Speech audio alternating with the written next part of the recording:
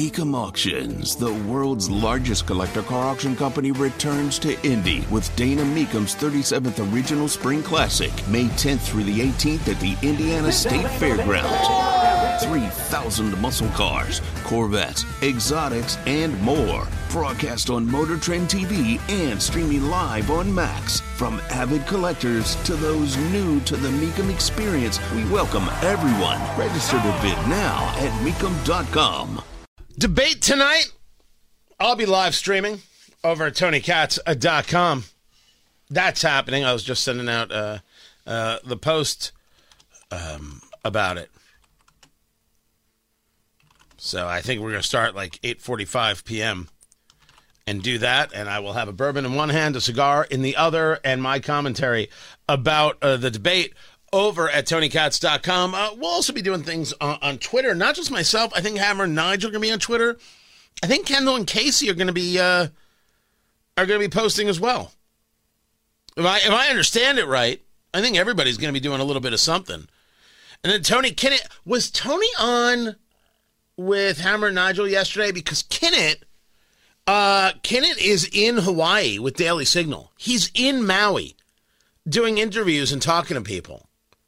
So it's very cool. We've got a guy on the ground in Maui, and I think he was set to be with Hammer and Nigel. I thought I heard that. He was going to be with Hammer and Nigel today. Somebody get back to me. Let me know.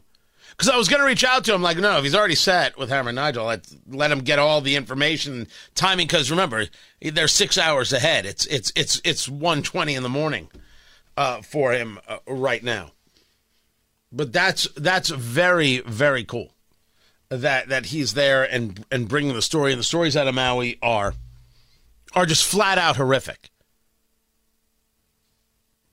Flat out horrific. And there is no silver lining. There is nothing that people are like, well, this turned out better. Nothing. Absolutely nothing has turned out better.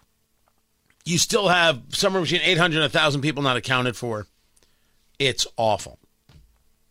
So tune in, I think, to Hammer and Nigel today, and Tony Kinnett should be on from Maui with some updates. We'll be tweeting the debate tonight. I think that's all of us. And I'll be live streaming over at TonyKatz.com. So that's what's happening. That's just some of what's happening. The popcorn moment. Let's go. It's the story you need to hear to believe.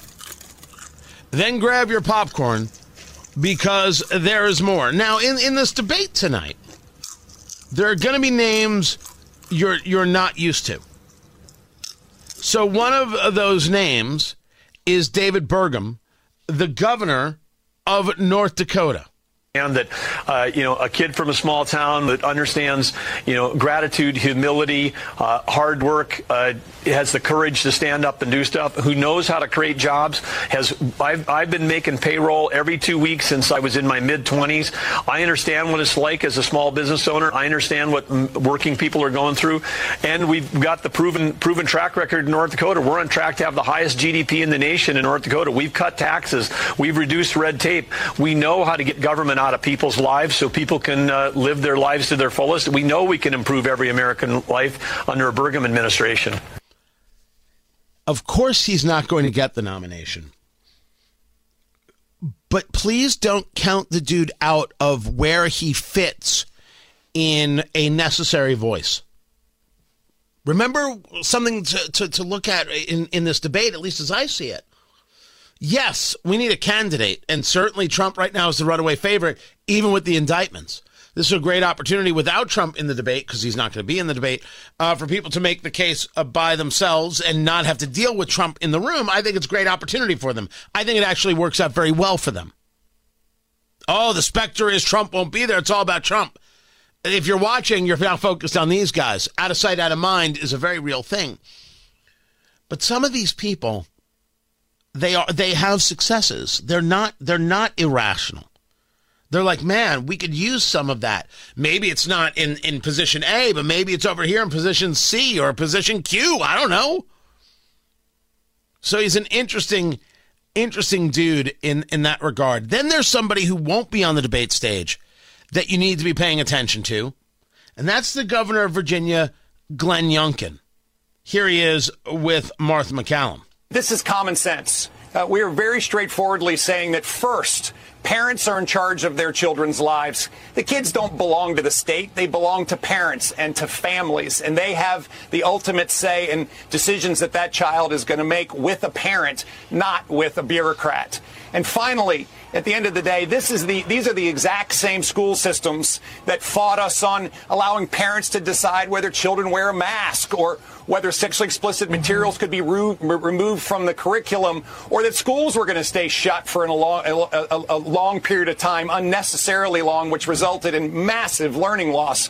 And again, parents today in Virginia get to decide whether their child wears a mask, and parents in Virginia today get to decide whether sexually explicit material should be removed from the curriculum for their child. Schools are open, and these school districts will, in fact, comply with the law because it is the law and they don't have a choice.